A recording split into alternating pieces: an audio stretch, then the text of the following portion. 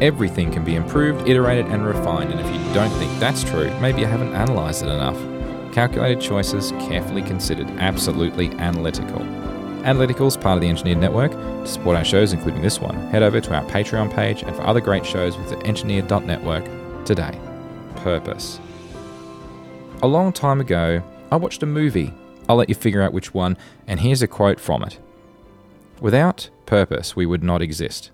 It is purpose that created us, purpose that connects us, purpose that pulls us, that guides us, that drives us. It is purpose that defines us, purpose that binds us. Funny thing about that quote was that when I first heard it, I thought, gee, what a lot of waffle. Certainly, it's a bit repetitive, for sure. And I mean, if it's pulling us, then that pull kind of guides us. And if it's driving us, then that's similar to that as well. So let's just condense that a little bit. Purpose motivates, guides, and brings us together. Simple enough. Let's look at each one of them. Purpose motivates. I've spoken before in episode 10 of Pragmatic about passion, and I'd like to refine that a bit now. Passion for a subject or a task is mostly an outcome that comes from our purpose. That's not to say people can't have passion without a purpose, but when they do, it's either because, well, maybe they haven't analysed it enough and realised that they have a buried purpose at some level that's driving that passion. The other option in those cases is that it's probably a fleeting passion, which is fine. I feel like if we have no purpose, then passion is much less likely to ever manifest. Think of it like a bonfire that's about to be lit. One of them is built on using dry logs, twigs, sticks, and dry grass, and purpose keeps that dry and tinder so that when we light, the passion burns hot. Those embers and that passion will generate lots of heat long after the tall flames have died down. But without purpose, imagine the same pile of materials, but it's damp and it's moist and it's wet, and it just won't light. But what you do is you just pour some gasoline on it, right, to light it up. There'll be huge flames to begin with, lots of passion.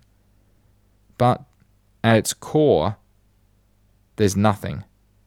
There's no hot coals, it peters out, and in no time, the passion's gone. There's no embers and there's no drive. Purpose guides us too. Without a long-term goal or a plan or a strategy, we can happily pour time and energy into random tasks or mini projects that don't really have a cohesive end result. Directionless, I guess you could say. It'd be haphazard, all over the place, unfocused, random. But if you add a purpose for an individual, and then all of these little actions can be aligned in some way to that purpose, suddenly all of those little efforts that were previously in random directions, they're all turned around, pointed in a common direction. And that ultimately means that your purpose has guided that direction. I mean, it applies beyond individuals, it applies to teams as well. Obviously, teams of people having a common purpose is critical if you're ever going to achieve anything significant. Purpose brings us together. Alone, as individuals, there's a limit to how much we can achieve. It's sad, but it's true. One person, for the number of hours they're conscious in a day, and assuming they don't get sick, there's a certain amount of time in a day, a certain amount of time that they're conscious, a certain amount of time in a year. There's only so much you can do. Now, most of the biggest leaps in human history have been team efforts and not driven, and maybe been driven by an individual, but they certainly weren't planned, designed, built, executed, constructed, tested, whatever. All of that was very rarely done by one person alone, acting completely alone. They were team efforts. And you can think of a bunch of examples, and maybe these are good or bad ones, but I mean, pyramids is an example. The moon landing is another example. Great Wall of China, that's another example, and so on. There's lots and lots and lots of examples. You can even argue the same is true of an iPhone or an iPad. or even the original Windows or Xerox machines. I mean, it doesn't really matter. All of those things were team efforts. Mind you, some of the first ones I listed could have been debated that they were voluntary or involuntary, meaning they were driven by slavery, but that's not really the point. The point is, a common purpose brings people together, and that effect can be enormous. Recently, I reflected on why I was enjoying my role at the time in my day job. At first I thought it was just the fact I was able to fix things that were broken at the company I worked at. But that really wasn't the whole story. I wanted to fix things that were bigger than I could fix alone. And I had a wonderful team delivering on that, and that was wonderful. So long as that underlying common purpose was there, that was what made it wonderful. If you take that purpose away, though, it turns very quickly.